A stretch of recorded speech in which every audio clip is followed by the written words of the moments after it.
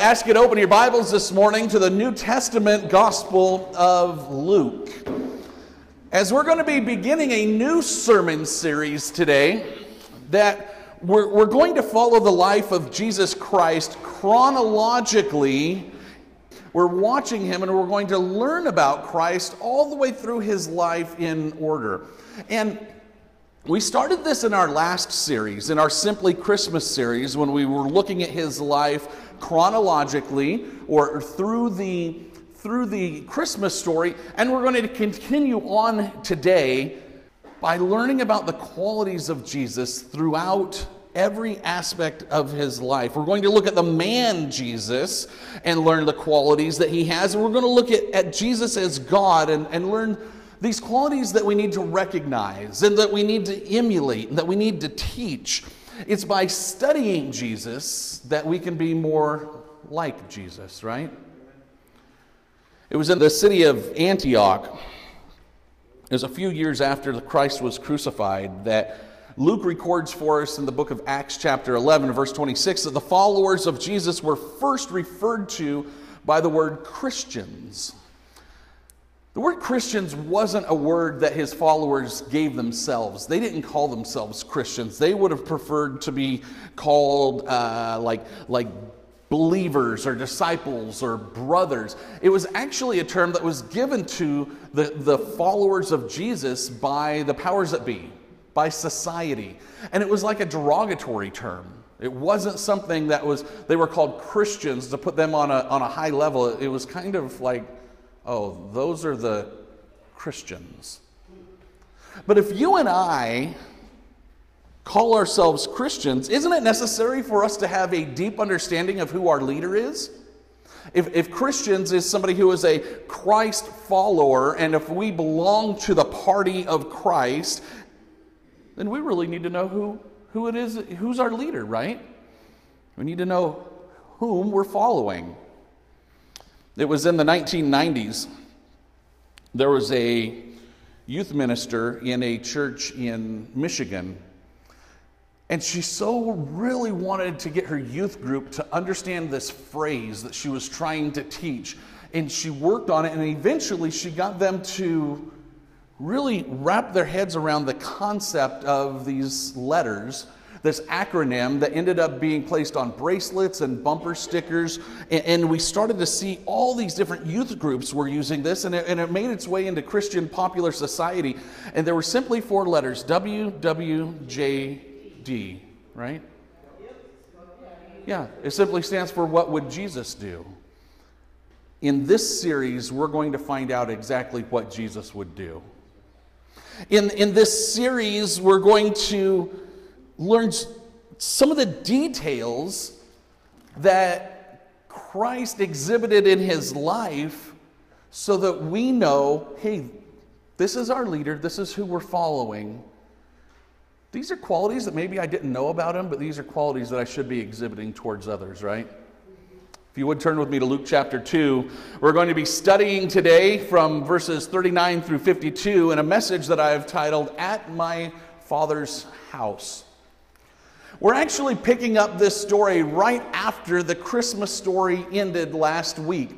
Luke provides for us the only snapshot and look at the life of Jesus between the manger and his ministry. We have this snapshot in this story of Christ at 12 years old, and it does tell us, we get to learn so much about Jesus from this one look at this teenage boy.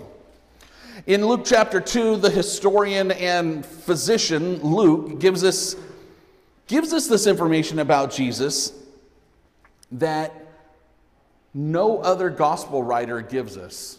We don't find anywhere else, but we do find that we're going to learn not only about Jesus, but we're going to learn more about Mary and Joseph in this particular story. Theologians have argued for years whether verses 39 and 40 actually belong in the Christmas story or if they belong here on the other side of the Christmas story. We're going to use them as transition verses today so that we can see exactly where this transition happens between the time they go home from Bethlehem. We know from Bethlehem they went to Egypt and then they ended up back in Nazareth, right? We're going to see from there, where do we move forward? And we're going to see that there's this trip to Jerusalem for Passover, which is in this, and that Mary and Joseph have gone home. They're in Nazareth, and now we're going to see how the life of Christ continues in his teenage years. Let's read with me, if you would, Luke. We're in chapter 2, verse number 39. It says, when Jesus' parents had fulfilled all of the requirements of the law of the Lord, they returned home to Nazareth in Galilee. There, the child grew up healthy and strong and was filled with wisdom, and God's favor was on him. We're going to stop right there for just a second. Luke tells us that Nazareth is the hometown. It's the town where Jesus grew up. This is going to be important later in the Gospels, and later in our sermon series, we're going to see where Nazareth comes into play. It's a town in Galilee, and at some point I'll bring in some maps and we'll see exactly where that is. But Luke also tells us that he grew up healthy and strong, and that he was filled with wisdom. This word filled, it's a very important word, and we see the same application is going to work in the word grew. I want you to watch this. These words are showing us a transformation from something that wasn't to now something that is. Okay, follow me here. To fill something means that you're putting something where something wasn't, right? Point number 1 in your notes this morning. For those of you just joining us, you'll find notes on the left-hand side in your bulletin. Point number 1, the fill in the blanks. Jesus aged and he grew up just like any other kid. He aged and he grew, just like any other kid. These words literally tell us that Christ was growing like any other young man. He would have grown physically, he would have grown mentally, he would have grown spiritually, and he would have grown in his revelation of who he was. It reminds us of his humanity, doesn't it? Doesn't it remind us that Jesus is human? If you remember when Jesus was born, he was a baby, right? Baby doesn't have all of the abilities of a grown man. He's 12 years old here. He has many more physical abilities than he did when he was a baby. From this specific wording, we know that there was a time in Jesus' life when he went through everything that we went through. Wow. We think about Jesus a lot, but we think about his adult years. And yeah, Jesus knows temptation, and we know that he's been tempted. But do we forget sometimes that, he was an 8-year-old too, and he was a 12-year-old too, and sometimes maybe those in our youth group might say, it's so hard for Jesus to understand. Jesus won't understand this. He never had a pimple that ruined prom. He never had his, my voice is changing and this seems so weird. Jesus was that age too, right? So he grew physically, he grew mentally. He was a child like all of us. He was a teenager just like all of us. So we have no record of him going to the prom at Nazareth High School. But we do know that he went through a lot that we would have gone through at that age. When we think about Jesus like that, does it make it a little easier to relate to Jesus as a man, as a kid, as a 12-year-old who actually grew and lived through the same kind of things that we do? He does understand. We hear that a lot. Oh, Jesus understands. And you say, the kids would say, does he really understand? My brother's picking on me. Yeah, Jesus understands. He was that age too, right? Then Luke says that he was filled with wisdom. This verb tells us where there was a time when he had less wisdom that he did at the moment that Luke is describing. To fill something up, comes with the assumption that there is room in the something for whatever you're putting into it, right? So he's growing in wisdom. It's literally the action of putting something where something isn't, to fill. I want you to understand that Jesus, the man, was not born, this is going to blow somebody's minds, I know.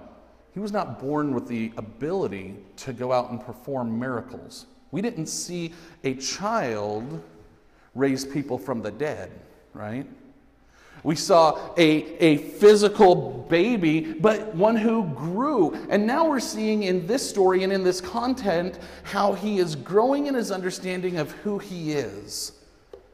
Imagine if Jesus, the 3-year-old, would have been healing cripples. That would have been disasters to his ministry, right? The time wasn't right. It wasn't right at all. He, just like you and I grew up, is how Jesus grew up. And he is in Nazareth under the guidance of his parents. And he's being filled with wisdom. And we're going to see this at the beginning of our story, and we're going to see that at the end of our story today, that he is being filled with wisdom. This is a bookend, a piece of content in our lesson today that Luke is going to make sure that we know that Jesus is continuing to grow. It's this continual motion of growing and understanding. Deeper into the understanding of God's love for us throughout the life of Jesus, we're going to see that he continues to understand that. As a matter of fact, the home that Jesus was raised in was a home of people who fear God. We know this because of what Luke tells us in our next verses. Luke chapter 2, we're in verses 41 and 42. Read with me. Luke says, every year, Jesus' parents went to Jerusalem for the Passover festival. When Jesus was 12 years old, they attended the festival as usual. I want to dive into this for a moment, but first we're going to fill in point number 2 in your notes. Devotion to faith was a part of the home life for Jesus. Devotion to faith was part of the home life. It's something that happened at their home on a regular basis. There was this rule in the Jewish land that every male of age must go to Jerusalem and participate in 3 feasts, 3 different feasts, and one of those feasts was the feast of Passover. Scripture tells us that Mary and Joseph and Jesus were on their way to celebrate the Passover. This is a time, if you remember, Passover is a time where the people of Israel, when they would come together and they would celebrate what would be referred to as the Passover that we had seen in the Exodus story. And it's a time that, if you remember back in Exodus, God brought 10 plagues. The Hebrews at the time was just another name for the Jews or the Israelites, just at a different time in the Bible. They were slaves for 400 years to the Egyptians. And God had told Moses to go and tell Pharaoh, let my people go. Pharaoh's like, no, I'm not going to do that. So God says, okay, I'm going to start bringing these plagues on you. The very last plague brought death, it brought destruction. And while the Israelites or the Hebrews were living amongst the people of Egypt, Moses gave an instruction to all of the Hebrews, all of the Jewish people, to go into their homes that night, because it's going to be a dangerous night. Read with me, it'll be up here on the screen. You don't have to turn there, just read the screen. Exodus chapter 12, verses 12 and 13.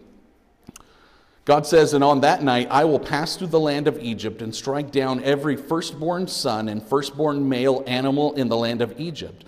I will execute judgment against all the gods of Egypt, for I am the Lord. But the blood on your doorpost will serve as a sign, marking the houses where you are staying. And when I see the blood, I will pass over you. This plague of death will not touch you when I strike the land of Egypt. The Egyptians, or the Israelites, were to put blood on their doorpost, and the spirit of death would pass over their home so that their children would be safe. The Egyptian children, the firstborn, would not. So this is a celebration. That event, when that 10th plague came, led to the people, God's people, leaving Egypt. So it's a celebration. It is a remembrance feast. Almost immediately after God's people left Egypt, God gave them the command, I want you to celebrate this every year. I want you to remember what I just did, that I passed over your homes. And I want you to, like, forever, you're going to celebrate this and you're going to remember this. This event of Passover is that remembrance. We're thousands of years past that, and every year this has been celebrated. This is a custom in the faith of the Jewish people who are in and around Jerusalem at the time. Luke says that when Jesus was 12 years old, that he and his family attended the festival as usual to take part of the festivities in Passover. And that would have meant the annual event was a regular occurrence for Mary and Joseph to go to. When Mary and Joseph and Jesus lived in this town called Nazareth, they needed to walk to Jerusalem to take part in the Passover. By foot, walking, it's about 120 miles. And this is going to take you about 5 days to walk. Now, if you get an Uber or a Lyft, not quite as long, but it's going to cost you a little bit more, and that's if you have service. Not very good cell service in Nazareth in those days. 5 days that they have to walk, 125 miles, 120 miles. In fact, there were so many people that were going to Jerusalem for the Passover at that time that what would happen is the people would travel in caravans. Just big groups of people would walk together to get there at the same time, and Mary and Joseph would have been part of this caravan. I want you to think back with me. Remember a time, remember maybe a holiday at grandma's house? Maybe you've come together for Thanksgiving or for Christmas, and I'm going to paint a scene, and you tell me if this is familiar at all. Maybe you get to grandma's house and there's people you haven't seen all year, maybe since last year, and all the women, maybe they're in the kitchen and maybe they're doing stuff, and they're in here just talking and gossiping and see. And the guys, maybe they're out on the back porch throwing darts and they're talking, and then the kids are out in the backyard in the mud and they're getting dirty, and the cousins are playing with each other because cousins haven't seen each other all year, right? So somebody rings the dinner bell. And this is what happens. People come in, and the adults sit around a table, and moms make plates for the kids. Where do the kids sit? Kids' table, right? On the floor. But who remembers sitting at the kids' table? Yeah? You remember that time when you're almost too big for the kids' table, but you're still too young for the adults' table? Like you want to sit over there, but like they're talking about boring stuff, right? So you're kind of in this in-between time, right? This is about the time where Jesus is right now. But this kind of segregation at the table, this is how the caravan would be formed. Sometimes you'd have the men who would be walking in an area, women maybe congregated and walk together. But the kids were in an area walking together in this caravan. Maybe you had the dads up front and the moms in the back and the kids in the middle. But kids and cousins, they could all walk together. And this setting now is the setting that we're going to use going into the next group of events that happened that Luke is telling us. So I want you to think about this caravan of people. Let's just picture 1,000 people, and you've got dads here, you've got moms, you've got kids. Okay, read back with me, and we're in verse number 43. After the celebration was over, they started home to Nazareth, but Jesus stayed behind in Jerusalem. His parents didn't miss him at first because they assumed that he was among the other travelers. Okay, so that tells us, hey, maybe these families aren't walking together, but that's okay, right? Because he's probably back in the kids section. But when he didn't show up that evening, they started looking for him among their relatives and friends. Other translations will say that Mary and Joseph walked in the caravan about a day, which would have been about 25 to 30 miles out of town. What will happen is the caravan will start walking together, sun will go down, and they'll stop. All the dads will go find the moms will find the kids, the families will come together to sleep for the night, and then we'll go the next day.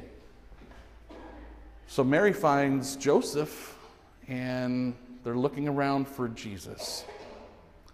He's not with the kids. He's not with the moms. He's not with the dads. This kind of reminds us, and I want you to think back to one of those scariest moments in your life as a parent. Do you remember the first time that you thought your child was lost and you didn't know where they were? You remember that time? Maybe it was Maybe it was at Walmart. Maybe it was at, maybe you thought they were outside playing at a neighbor's house, and you were looking and they weren't there, and now you get this feeling and it just wreaks havoc all over your body because you don't know where your child is, and everything that you thought of in that moment is the same thing that Mary felt in that moment. She can't find her son.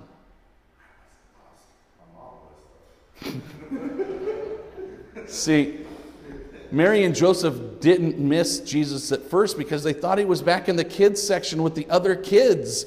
And they've walked all day long, and now they can't find Jesus. So Mary and Joseph have to do something. Now they have to leave the safety of the caravan and they have to go back and look for Jesus. I want to make something perfectly clear. Mary and Joseph didn't know that they wouldn't find Jesus on the side of the road on the way back. They didn't know that he didn't get lost. Did somebody take our son? Did somebody kidnap our son? Did he get lost in the big city? Did he fall behind and he couldn't catch up with the group? Where is Jesus? Everything that's frantic about a parent, when a parent doesn't know where their child is, and you felt that feeling, that's exactly what Mary and Joseph are feeling right now. That's not a good feeling, right? That's not a good feeling. Let's pick up the action in verse number 45. When they couldn't find him, they went back to Jerusalem to search for him there. 3 days later, they finally discovered him in the temple, sitting among the religious leaders, listening to them and asking questions. All who heard him were amazed at his understanding and his answers. There is so much in these 3 verses. Luke says Mary and Joseph went back to Jerusalem, and 3 days later they find Jesus. Luke says they finally found Jesus at the temple. I'm sure it's safe to say that the temple is probably not the first place that Mary and Joseph looked. Now, if you're the mother of a 12-year-old who may have been left in this big city by himself, and you go back to the big city to look for your child, where are some places that you might look for him? Maybe at the swimming pool. Maybe a 12-year-old likes a swimming pool. Maybe at the mall. Maybe at the market. Maybe at the arcade. How many of us would have church at the top of our list? Oh, I bet my son just stayed at church that whole time. Right? It's 12. I think it's evident Mary and Joseph didn't put church at the first of their list. It might not have taken as long if they would have gone there first, right? Basically what it's saying, it says 3 days. They spent the first day walking back to Jerusalem, spent a day looking for him, found him on the 3rd day, found him there. And he's listening intently to leaders in the church. And he's asking follow-up questions as if he is somewhere. It's as if he's somewhere that he's really interested in being. Like he's just talking to these leaders back and forth, having a conversation. You know why? It's because Jesus is learning. What did we talk about earlier? He's being filled with wisdom, right? He's learning, he's teaching, he's talking, he's having conversations with them. Remember, we said that he's growing physically and mentally and spiritually, and this is showing growth. This is showing that he is, at 12 years old, really interested in sitting down and talking to the leaders, talking to the priests. And Luke tells us that all who heard him were amazed by his understanding and his answers. We're going to dive into some Greek for a minute. The Greek verb of amaze that's used here. It's actually the same verb structure of the way that people would have reacted to his miracles. People were amazed when he would heal a leper, and were amazed when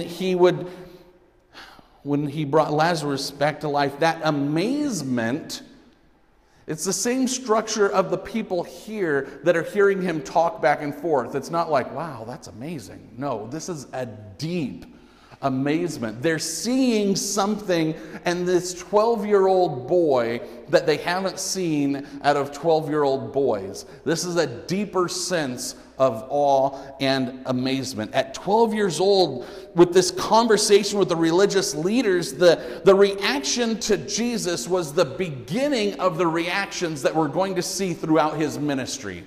This is the first recorded reaction of amazement at the Messiah.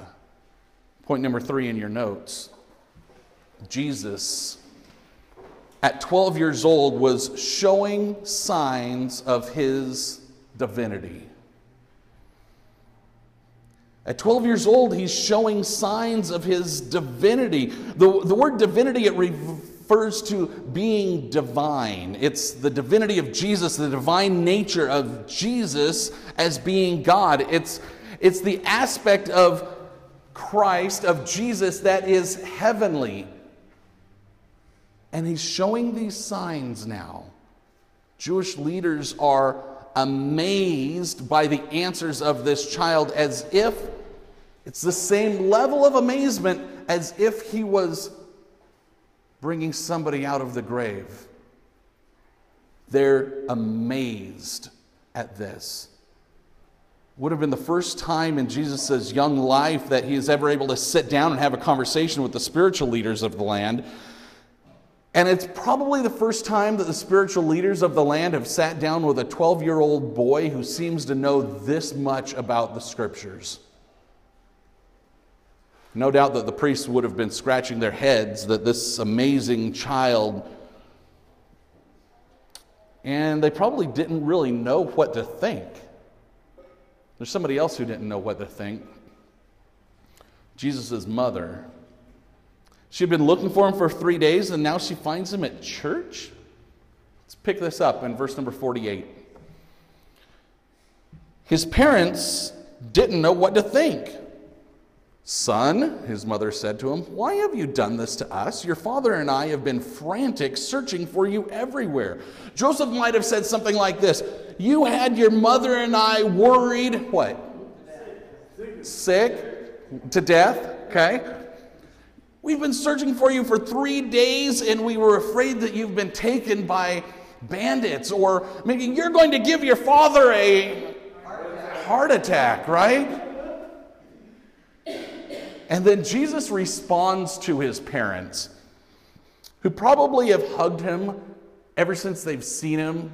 Mary's probably, counting his fingers and toes, making sure he's got 10 fingers, 10 toes, looking around the temple, seeing if any of these guys look like maybe they took her son. She's going to hold his hand until they get home to Nazareth. He is not leaving her sight for another 6 days.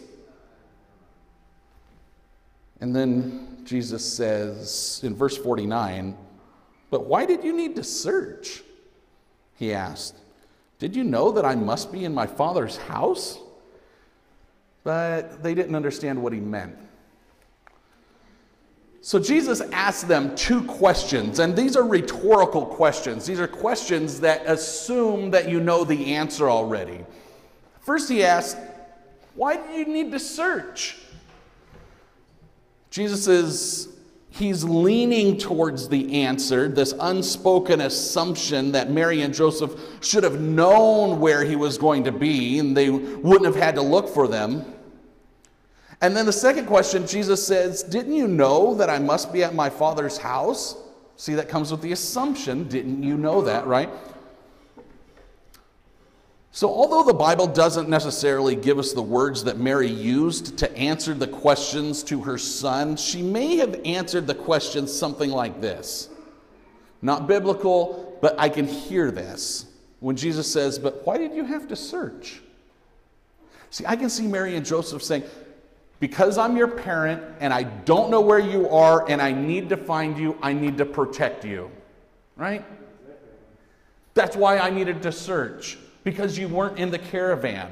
That's where I thought you were. And then Jesus asked, and didn't you know that I must be at my Father's house? I think Mary's answer could have been, again, I don't know this, but she could have been like if she's a really sarcastic mom. So I can really hear her saying this. Jesus says, and didn't you know that I must be at my Father's house? Can you just see Mary saying, no. I didn't know that you would be at the temple. That's why I went looking for you out in the stables and at the marketplace and down at the bakery that makes those little cupcakes that you like. And I got myself some of those. And while I was looking for you, we went down to the arcade and you weren't there. And we walked all the aisles at the Jerusalem Walmart and we couldn't find you. And then we went to the swimming pool and asked all of the kids if they had seen a 12-year-old boy about this high with the blonde hair. And nobody had seen you. No, Son of God, no, I didn't know where you were. Thank you for just hiding out at your Father's house. Didn't know that.